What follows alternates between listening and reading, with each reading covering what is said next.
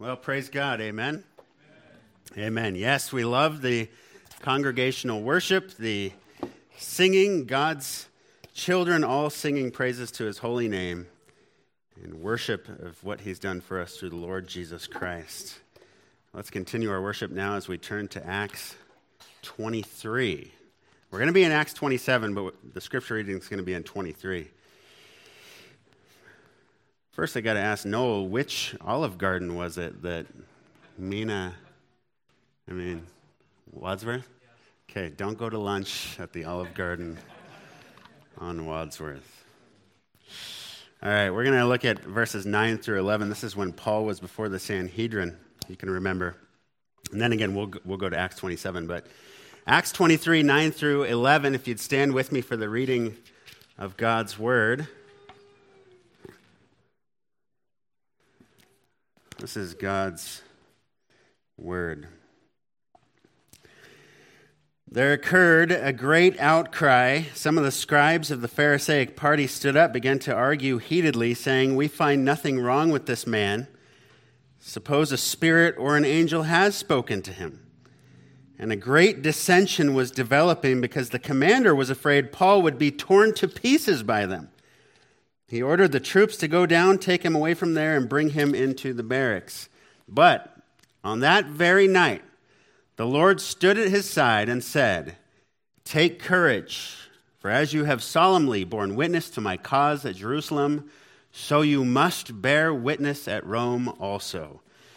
Heavenly Father, we thank you again for this opportunity to come together to sing praises to your holy name. You are worthy. You are holy. You are holy, holy, holy, and worthy of all our praise and adoration this morning. It's a delight to come together and to open up your word. We pray that you would change our hearts through this text and be glorified in this time. We pray in Jesus' name, amen. You can be seated. Take courage, Paul. You must bear witness at Rome. An encouragement, a consolation, a declaration, a promise from Christ himself. Paul, I know it hasn't been easy coming back to Jerusalem and all, but you must go to Rome. You will go to Rome. Almost 3 years later, after multiple trials, multiple governors, one king, and an appeal to the emperor, Paul is on his way to Rome. Acts 27 and the first part of Acts 28 are really a long travel log. And let's just say it's not smooth sailing for the Apostle Paul. Our chapter this morning has all the makings of an action-adventure film, 44 verses of danger, drama, trials, and tribulation, yet trust, triumph, and divine preservation. It's a truly exhilarating section of Scripture. However, it's one that I'll admit caused me a bit of concern in the initial phases of my preparation. Though I'm familiar with this text, this book as a whole, I'll typically begin to prepare for the following week's text on Sunday evening, maybe even Monday morning, to see what we'll be diving into next. But when I started to look at Acts 27 last Sunday, I started to sweat a little bit. First, asking who in their right mind would assign all 44 verses here to be covered in one 50-minute sermon? What kind of imbecile would do such a thing?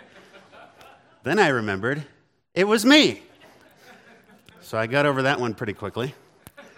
Then I started reading deeper into the text. And again, even though I've read it multiple times before, who knows how many times before, now that I'm preparing for it, things are starting to jump out a bit more. Now I'm reading of pilots and captains and weighed anchors and bows and cargo being jettisoned in the face of gale force winds. I'm reading about tackle and fathoms and foresails. And I thought, oh my word, I'm getting seasick just reading this. And I don't know what any of it means. Full disclosure, 5 days ago, I couldn't tell you what the front, back, top, or bottom of any ship was called, let alone one from 2,000 years ago. The last time I was out on the open sea, it was during a fishing trip where I spent all 6 hours balled up in the fetal position in the cabin.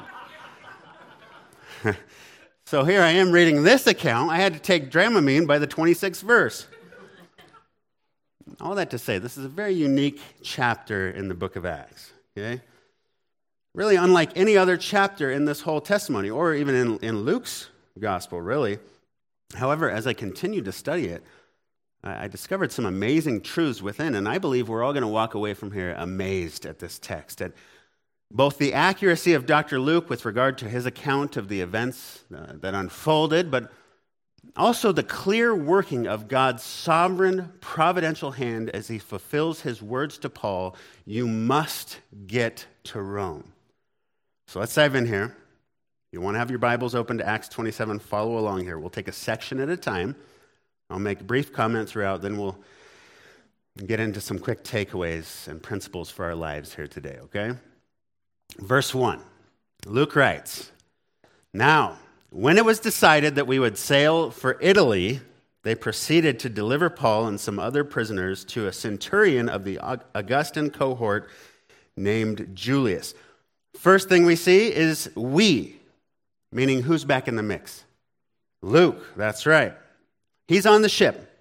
He's probably been up in Caesarea quite a bit over these past few years, and here he is now with Paul and another familiar name from his time in Ephesus, verse 2.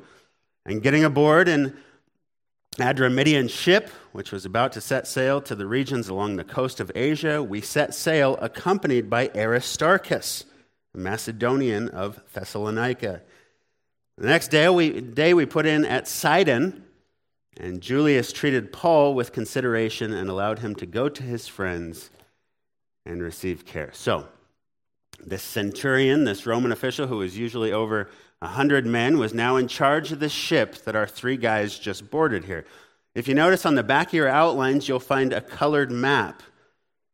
This will be good to put on the opposite page of your Bible. Follow along so you can see where we are on the journey.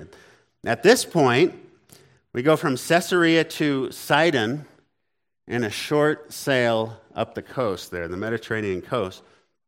Right away, we see that the prisoner Paul has some freedoms. Julius lets him go into town to visit some of the brethren to receive care.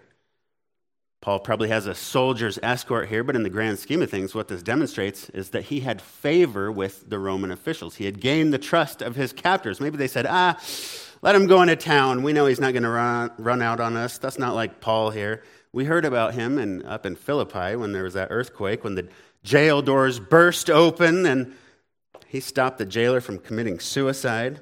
When he said, don't do it, we're all here. We're not going to go anywhere, don't kill yourself. I don't know if they heard that or not, but Paul's reputation certainly preceded him with these guys. Anyhow, the ship stops at Sidon, where Paul and Luke go to see some of their buddies. They get some care, then they get back on the ship in verse 4. From there, we set sail and sailed under the shelter of Cyprus because the winds were against us. When we had sailed through the sea along the coast of Cilicia and Pamphylia, we landed at Myra and Lycia. So again, on your map, we can see that they hugged the island of Cyprus. They used the land as a barrier to cut down on some of the wind before sailing up to Lycia. Verse 6. There, the centurion found an Alexandrian ship setting sail for Italy, and he put us aboard it. So they switch ships here. They have a new ship. Typically, when you wanted to travel by sea in those days, you'd wait on the docks and in the harbors for a ship to come by who was going to your destination, then you'd hitch a ride. But here we're not talking about some guy looking to hitch a ride here, but we're talking about 276 men, as we'll see here in a little bit. So it had to be a pretty big ship, which it was. In fact, I'm not kidding here. I did the measurements a few days ago. Based on the calculations of many modern historians and Bible scholars, this ship would have been almost exactly the same size as this building. Yes, Chris, we often say God has provided us with the perfect meeting place here in Lakewood, a little shoebox of a building whose measurements mimic that of Noah's Ark. It's absolutely sufficient to meet all of our needs. We say that tongue-in-cheek, of course, but in reality, Noah's Ark was 3 times as long, 1.5 times as wide, but this ship, this Alexandrian ship they hopped on at Myra, again, many historians would say had almost the exact dimensions of this building. So, as we keep on reading here, I want you to picture 276 of us in this building, all crammed together without a shower or private restroom in sight. Can you imagine the smell? Okay. Well, think about that as the text goes on. This was a grain ship. This was not a passenger ship here. It carried wheat. It carried other goods, mainly from Egypt, and was no doubt insured by Rome. But now it's about to set sail with almost 300 men on board. Let's see how she holds up here. In verse 7, we start to see things get a little bit testy. When we had sailed slowly for a good many days, and with difficulty had arrived at Cnidus, since the wind did not permit us to go further, we sailed under the shelter of Crete, off Salmone with difficulty, and we sailed past it and came to a place called Fair Havens. This is right in the middle of that island, Crete there, near which was the city of Lasea. So, here they are in the place called Fair Havens. Now, it's obviously not all that fair considering what happens in verse 9. He says, when considerable time had passed, the voyage was now dangerous, since even the fast was already over. That's the fast of the Day of Atonement, which was in the fall of each year, around late September, early October, an awful time for sea travel. But when considerable time had passed, the voyage was now dangerous. Paul began to advise them, and he said to them, men, I perceive that the voyage will certainly be with damage and great loss, not only of the cargo and the ship, but also of our lives. But the centurion was being more persuaded by the pilot and the captain of the ship than by what was being said by Paul. And because the harbor was not suitable for wintering, the majority reached a decision to set sail from there if somehow they could arrive at Phoenix, a harbor of Crete facing southwest and northwest, to spend the winter there. Paul says, listen, I don't have a good feeling about this. I know a thing or two about shipwrecks. Okay, I told the church in Corinth, I've been in 3 of them. 3 times, he says, I was beaten with rods. Now, once I was stoned. 3 times I was shipwrecked. A night and a day I have spent in the deep. All that to say, I don't have the best track record when it comes to sailing the 7 seas here. You may want to stick around Fair Havens for a while. It's not so bad here, right? That's what he's saying. But ultimately, the centurion, who had the final say on this ship as it carried much needed goods to Rome, went with the pilot and the captain. The captain was the owner of the ship. So he may have looked at Julius and said, nah, we'll be all right. We can make it. We can make it. So Paul gives this recommendation. He gives advice, his opinion. This is not prophecy here yet, but his opinion. And Julius makes the determination. He says, now let's push this thing. We got this, okay? Famous last words. Verse 13. When a moderate south wind came up, thinking that they had attained their purpose, they weighed anchor, began sailing along the shore of Crete. That verse means a little bit of wind came up from behind, started pushing them in the direction of their destination here, and they looked around and said, see? I knew we'd make it. So they pulled up the anchors and they set sail right past the last safe harbor in Phoenix. Just then, things start to go really, really badly. Okay, verse 14. I want you to notice the sheer desperation in this section. Before long, there rushed down from the land a violent wind called Euraquilo. And when the ship was caught in it and could not face the wind, we gave way to it and let ourselves be carried along. Running along the shelter of a small island called Clauda, we were scarcely able to get the ship's boat under control. That's boat there is an auxiliary boat that they towed behind them. They used under normal conditions if the travelers needed to go back and forth from the ship to land. Luke says they began to lose control of even that vessel, so it's flapping around behind them. It was not a good situation. But, verse 17, after they had hoisted it up, they used supporting cables in undergirding the ship. Fearing that they might run aground on the shallows of Syrtis, they let down the sea anchor and in this way let themselves be carried along. And the next day, as we were being violently storm-tossed, they began to jettison the cargo. On the 3rd day, they cast the ship's tackle overboard with their own hands. Since neither sun nor stars appeared for many days and no small storm was assailing us, from then on, all hope of our being saved was gradually abandoned. Okay, it turns out we made the wrong call. This was a bad call. They got the little boat hoisted up, but the main ship, it's still way out of control. They know they could still be driven by the unpredictable wind into shallow water, so they break out these huge cables. They toss them overboard. They drag them under the boat. They pull them up the other side here just to keep the timbers of the boat together, the hull together. They were preserving the hull from being burst into pieces by the waves or the wind. They gird it. And in an act of pure desperation, they then start taking all the tackle, all the extra sails and the nets, the chains, pretty much everything but some anchors and some wheat went over as they had to lighten the ship. They had to get the ship to go up a little bit. Not only that, but the storm is so bad, they can't even see the sun. Dark gray skies during the day, pitch black at night. They didn't have compasses in this place and time, so they were just letting themselves be carried along. They were at the mercy of this tumultuous sea. Luke says they had abandoned all hope of being rescued. They were essentially being tossed to and fro in the middle of the Mediterranean on a death ship. Again, I say, picture yourself on this ship, violently thrown around nonstop with no destination in sight. You don't know if you're going to hit land. You don't know if the ship's going to break apart. You don't know which one of these waves is going to be the one that does you in. Add to this that people hated the sea back then. It wasn't like going on a Carnival cruise. The sea was full of superstition. Homer's Odyssey filled their minds, and even the thought of going out on the waters at night struck fear and terror into the hearts of even the strongest men. You remember the disciples? Remember some very experienced fishermen? You had Peter and those guys. There's a violent storm one night. Peter comes walking to him on the water. Mark says they thought it was a ghost and started crying out. Devout Jews, Christ followers, they say, this is a ghost. And they start crying. The sea, in their minds, was a cursed place. Now here they are throwing stuff off the ship. They can't see anything. They don't know where they are.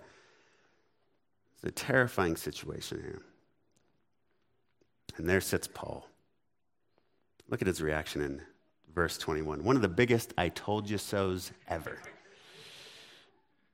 When they had gone a long time without food, then Paul stood up in their midst and said, Men, you ought to have followed my advice to not set sail from Crete and avoid this damage and loss. Now, I don't know if he was talking to all the guys on the ship or just the captain, pilot, centurion, and his soldiers, but I do know it had to be extremely satisfying.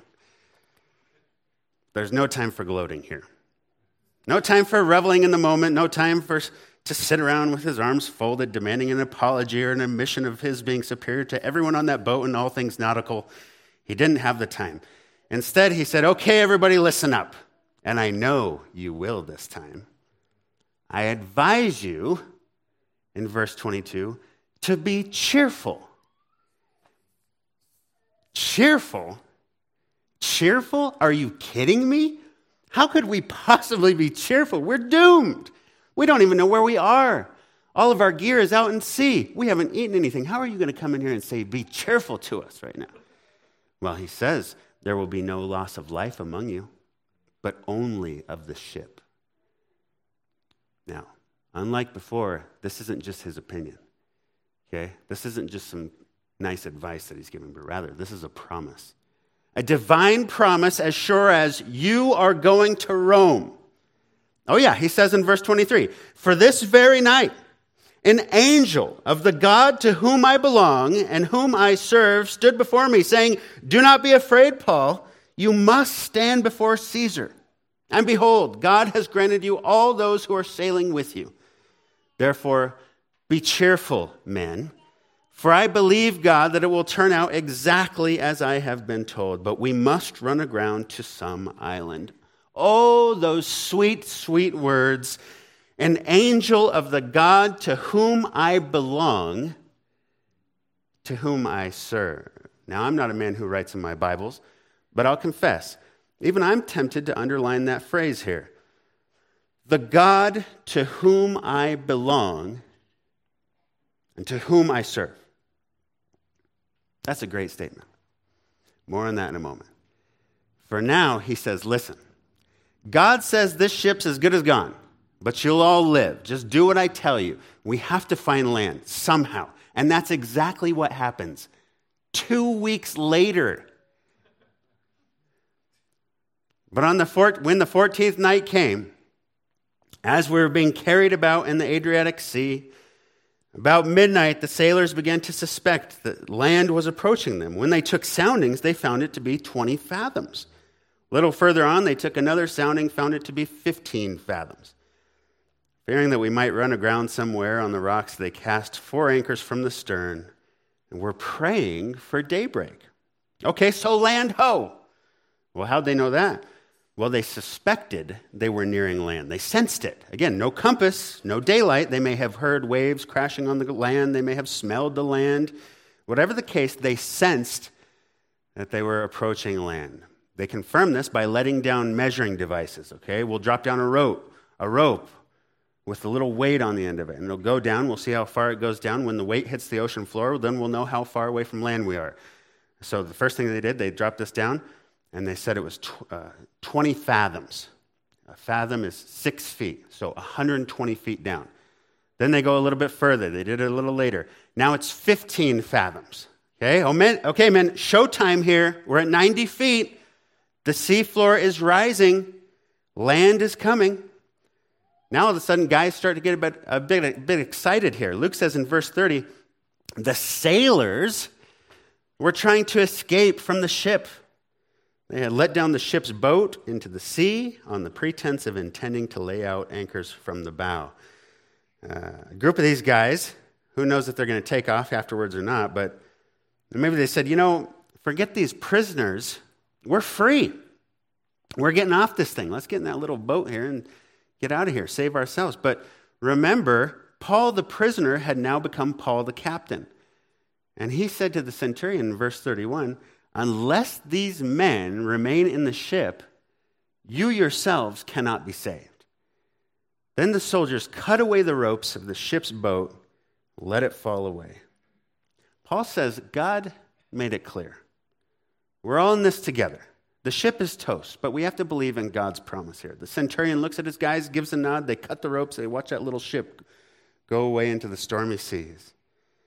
Just then, the sun starts to come up in verse 33.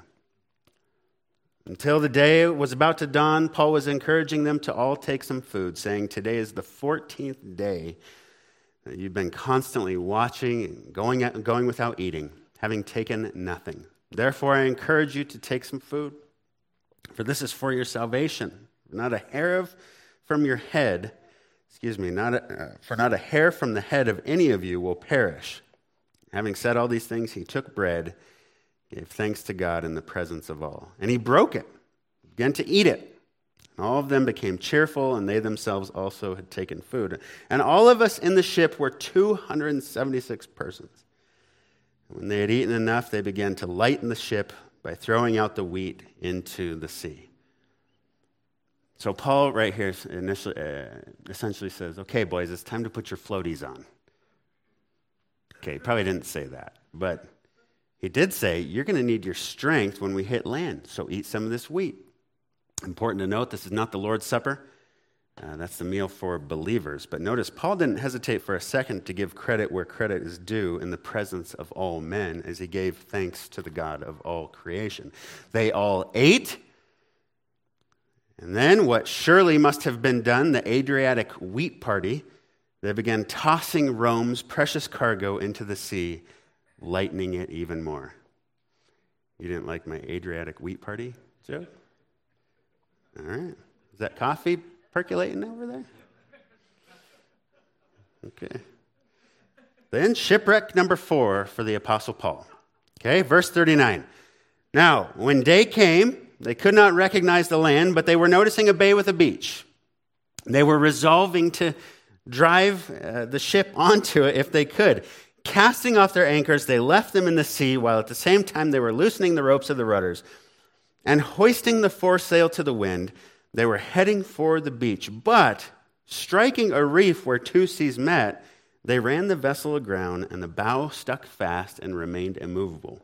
But the stern began to be broken up by the force of the waves. Again, in sheer desperation, They cut away the remaining anchors, the last-ditch attempt to lighten the ship and get it as high as possible before they hit land. But they don't even make it to the beaches of Malta without getting stuck on this reef or sandbed or smaller island before the island. The boat gets stuck, proceeds to be hammered by the wind and the waves, and completely destroyed in the process. Now, we've seen a couple times here in Acts, but you got all these prisoners on the ship, right? And then you have the Roman soldiers. What happens to Roman soldiers whose prisoners escape on their watch? That's right, death. They get the death penalty. They get killed themselves. So, in verse 42, Luke says, the soldiers' plan was to kill the prisoners so that none of them would swim away and escape. But the centurion, wanting to bring Paul safely through, kept them from their intention and ordered that those who could swim should jump overboard first, get to land, and the rest should follow, some on planks, others on various things from the ship. He says, hold up, guys. Did you forget what Paul said? We're all going together. Any of you guys know how to swim? Then get to the beach. Whoever doesn't know how to swim, grab onto whatever you can find and propel yourselves over there. In other words, grab your floaties.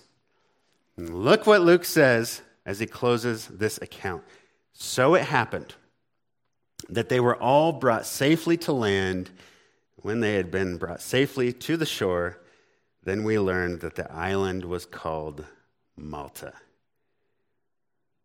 They were all brought safely to land, just as the angel of the Lord said they would be. Oh, my water. That's a pretty amazing 44 verses, right? Is that amazing? We did it. We made some pretty good time ourselves. What's even more amazing, though, is when you hear what contemporary historians and scholars say about the accuracy given by Dr. Luke. Speaking of the chaotic scene, one said, quote, God was in control. He always is. The storm didn't take him by surprise. He was not in heaven in a panic, summoning his angels to come up with a rescue plan for Paul. God caused that boat to drift 476 miles from Fair Havens to Malta, another speck in that vast sea. Although the sailors were not in control, God was. And that's right. In the 19th century, experienced Scottish yachtsman James Smith made a careful on-site study of this narrative. He asked experienced Mediterranean navigators what the mean drift of a ship of this kind would be in such a wind. He learned that it would drift about 36 miles in 24 hours. Even today, the soundings mentioned in Acts 27:28 indicate that the ship was passing Cora, a point on the east coast of Malta, on her way into what would be known as St. Paul's Bay. Listen to this. Smith calculated that a ship leaving in the evening from Crete would by midnight of the 14th day be less than 3 miles from the entrance of Malta.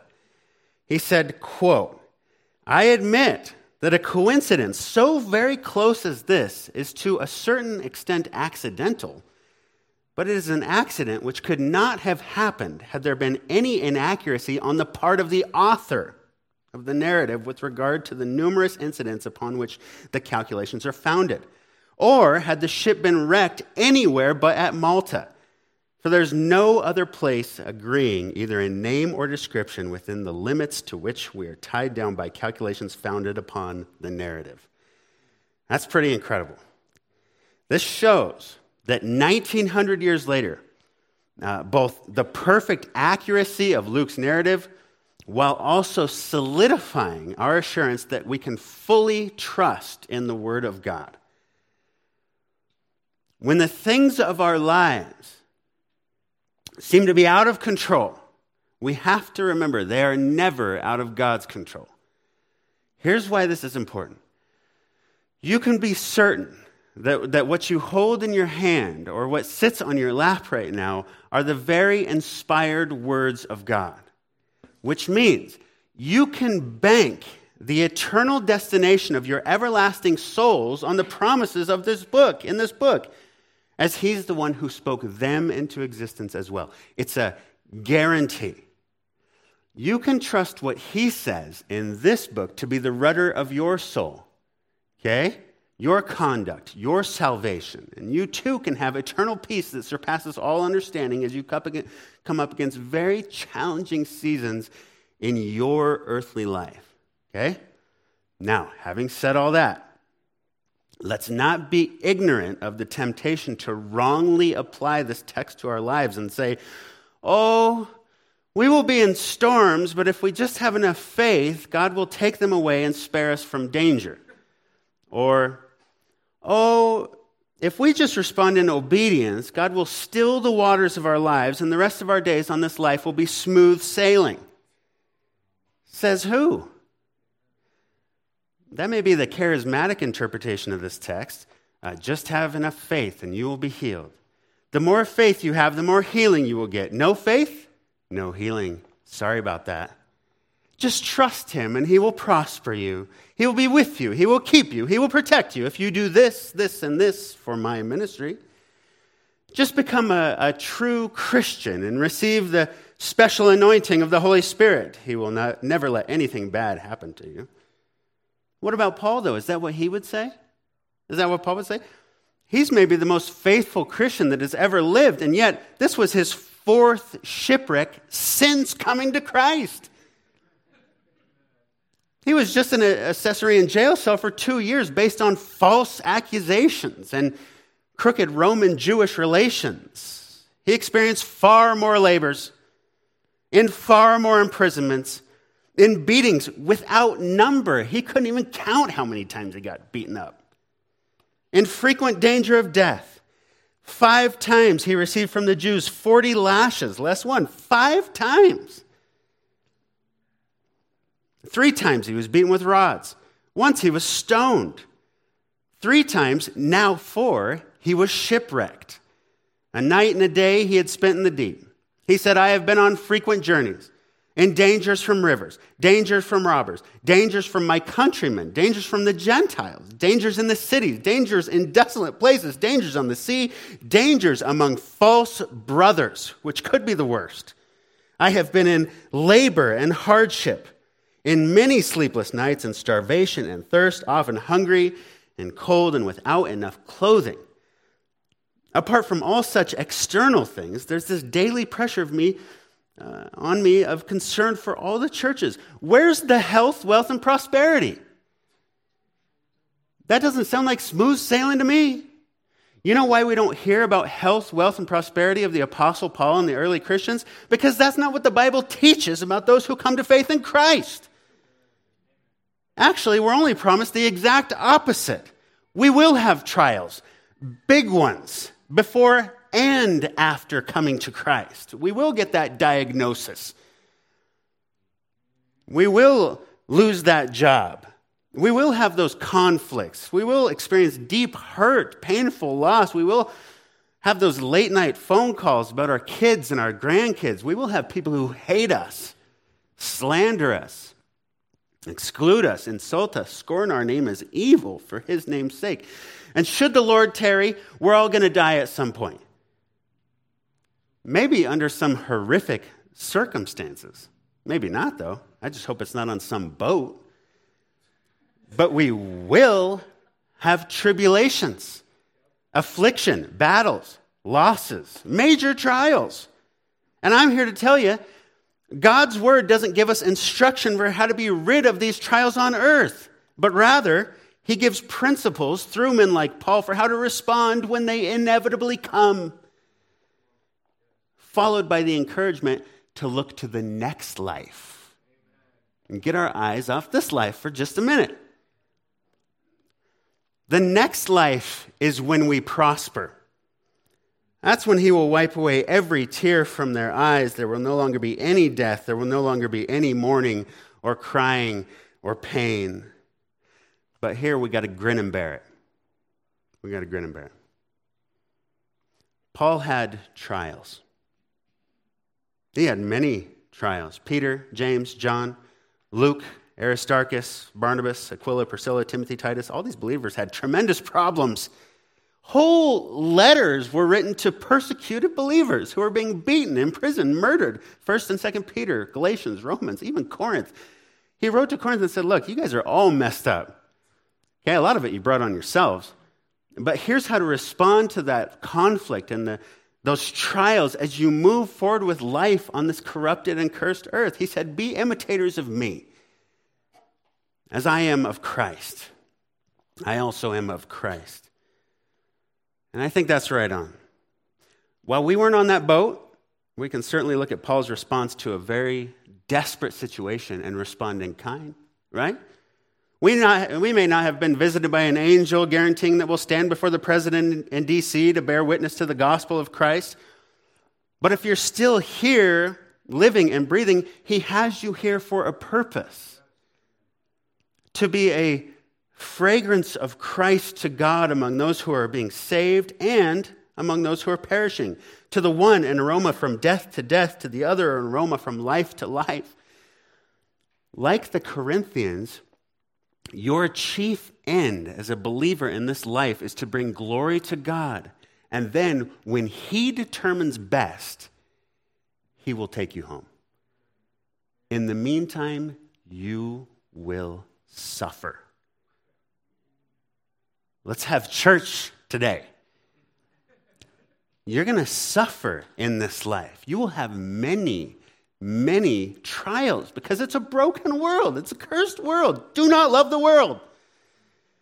But my encouragement to you would be imitators of Paul and take the principles that we see, even here in Acts 27, to help you respond to your trials with as much confidence in the Lord as he had, right? I think the biggest principle that we can take away here is found in verse 23.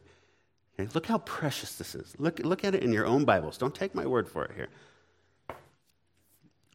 For this very night, an angel of the God to whom I belong and whom I serve stood before me saying, do not be afraid, Paul.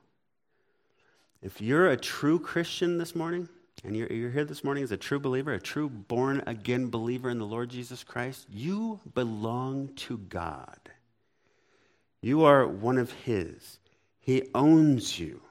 He bought you with a price. He bought you out of the slave market of sin and death, out of this evil world system, and he has transferred you already into the kingdom of the Son of his love, in whom we have redemption, the forgiveness of sins. Therefore, you have no reason to be afraid.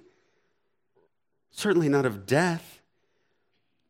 The very moment you die, you will be with him forever and ever. Revelation 21 says, an eternity awaits us, where he will dwell among us. We shall be his people, and God himself will be among us. You belong to him. He calls the church his bride. Men, you have a deep love for your bride, don't you? I hope so. Well, that's a human love, and it's wonderful. But don't forget that the love that God has for his bride is a perfect love. Husbands, love your wives just as Christ also loved the church, gave himself up for her. That's how much he loves us. He calls those who belong to him his children. You parents in here love your children, right? Yeah, well, that's human love, and it's a wonderful love. But don't forget the love that God has for his children is a perfect love. Jesus said, or what man is there among you who, when his son asks for a loaf, will give him a stone? Or if he asks for a fish, he will not give him a snake, will he? If you then, being evil, know how to give good gifts to your children, how much more will your Father who is in heaven give what is good to those who ask him? He calls those who belong to him his sheep. He is the good shepherd. His sheep hear his voice. He said, if a man has 100 sheep, one goes astray, does he not leave the 99 on the mountain and go search for the one that is straying? And if it turns out that he finds it, truly I say to you, he rejoices over it more than the 99 which have not gone astray. That's human care. That's human protection. That's human rejoicing. And it's wonderful. But don't forget that the care and the protection of God for his sheep is a perfect care. perfect protection, even if things get really, really rough in this life. Even if we should perish from this earth, we must remember that the Good Shepherd laid down his life for his sheep. In this way, it is not the will of your Father who is in heaven that one of these little ones should perish, and we don't, eternally speaking, because of the sacrifice of God for all who belong to him. My brothers and sisters, if you're here this morning and you believe in the gospel of the grace of God, then you can say along with Paul, I am his, I belong to the divine, he sealed me with his Spirit, eternal life is mine. Can you say that this morning, honestly? Can you say that? Can you say with Paul, the God to whom I belong? You say, well, how do I know? Well, like Paul, you belong to him and you serve him. The God to whom I belong and serve.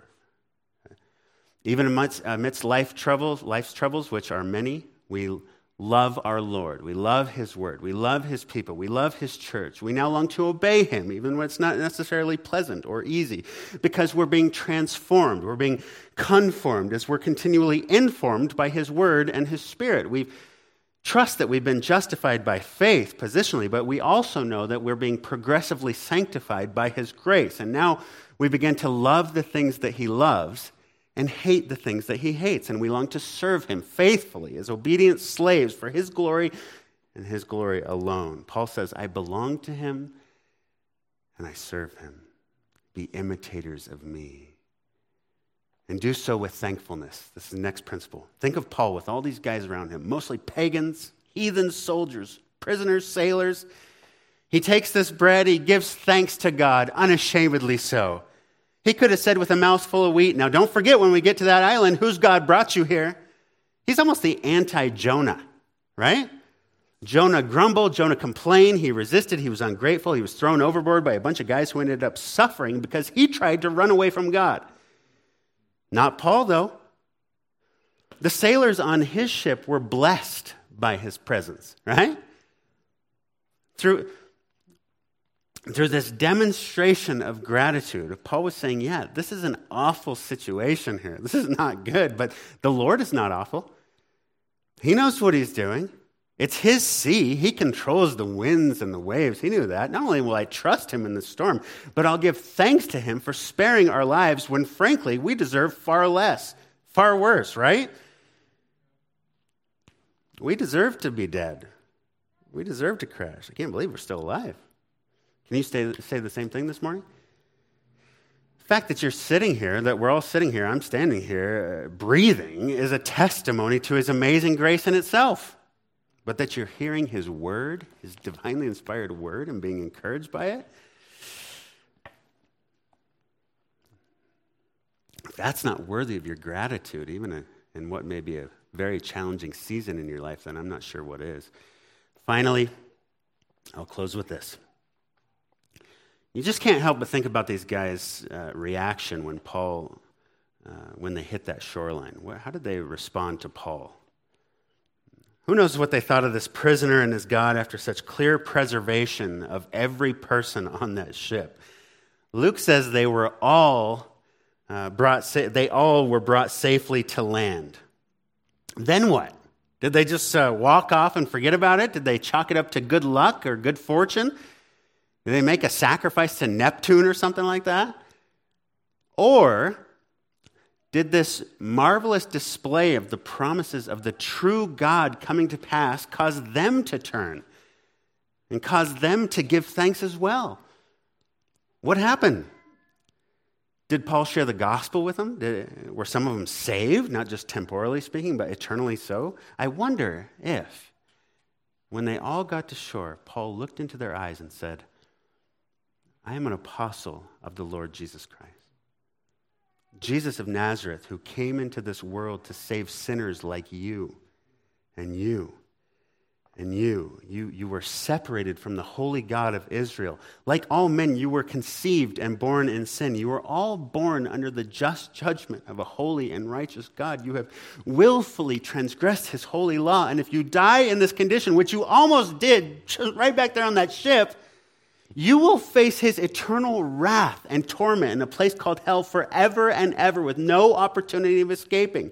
But God so loved the world, not just Israel, but the whole world, that he gave his only begotten Son.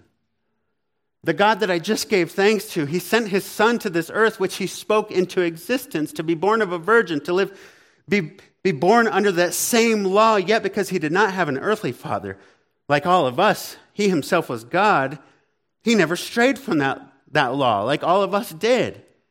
He was perfect. He was sinless. Yet it was the will of the Father to crush his Son and deliver him over to the chief priests, who gave him over to the hands of lawless men, from my people to your people. And they put him to death. They killed him by hanging him on a Roman cross until he breathed his last. The Father placed his Son upon that altar as a perfect substitute for sinners like us. A perfect sacrifice to completely atone for the sin of all who would but believe in him and call upon his name alone for salvation. He was murdered.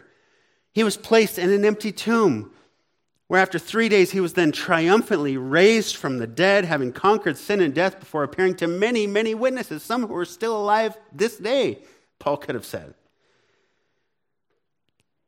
He then ascended back up to the right hand of his Father on high, where he is now, even now, currently ruling and reigning in the hearts of those who belong to him through his Spirit. He is currently ruling in the heart of all those who believe in this good news, all those whom he has chosen for salvation, all those who he will indwell with his Spirit and bring into everlasting life, all of those who hear his voice and are brought from death to life, all of those who belong to him. Are you one of those, sailor? Do you hear his voice to say today, sailor? Come to him. Behold, now is the appointed time. Are you one of those, soldier, centurion? Well, then come to him. Behold, today is the day of salvation. How about you, captain? How about you, all you prisoners? If the Son sets you free, you are free indeed. Jesus said, all that the Father gives me will come to me, and the one who comes to me I will never cast out. Come to him. Have eternal life. I don't know if he said that on this seashore. Luke doesn't say. But I will say this very invitation is extended to you this morning. If you're not absolutely certain that you belong to him, I would implore you, I would beg you to place your hope and your trust in the only one worthy of placing your hope and trust in this corrupted and cursed earth. And that is the sovereign, living, eternal life-giving God of the heavens and the earth. I bid you come to him this morning. Come to him by his amazing grace alone, through faith alone, in the finished work of the Lord Jesus Christ alone, and long for that day when he takes you to be with him. Amen? Amen. Let's have Noel and the music team come up and close us in musical worship. Our Heavenly Father, our hearts rejoice at the truth that we belong to you. We don't want to belong to any other. We long to be your obedient children, your bride, your sheep, your slaves, your adopted sons and daughters. And we long for that day when we see our Heavenly Father face to face. We long for that day when we see our Lord Jesus Christ and just give you everlasting praise for what you've done for us, wretched, depraved men and women, yet saved, transformed by your grace. We can't wait to be with you in person and give you all the praise, all the glory forevermore. But now we do so and give you thanks for the opportunity to do it. We love you and praise you in Jesus' name, amen.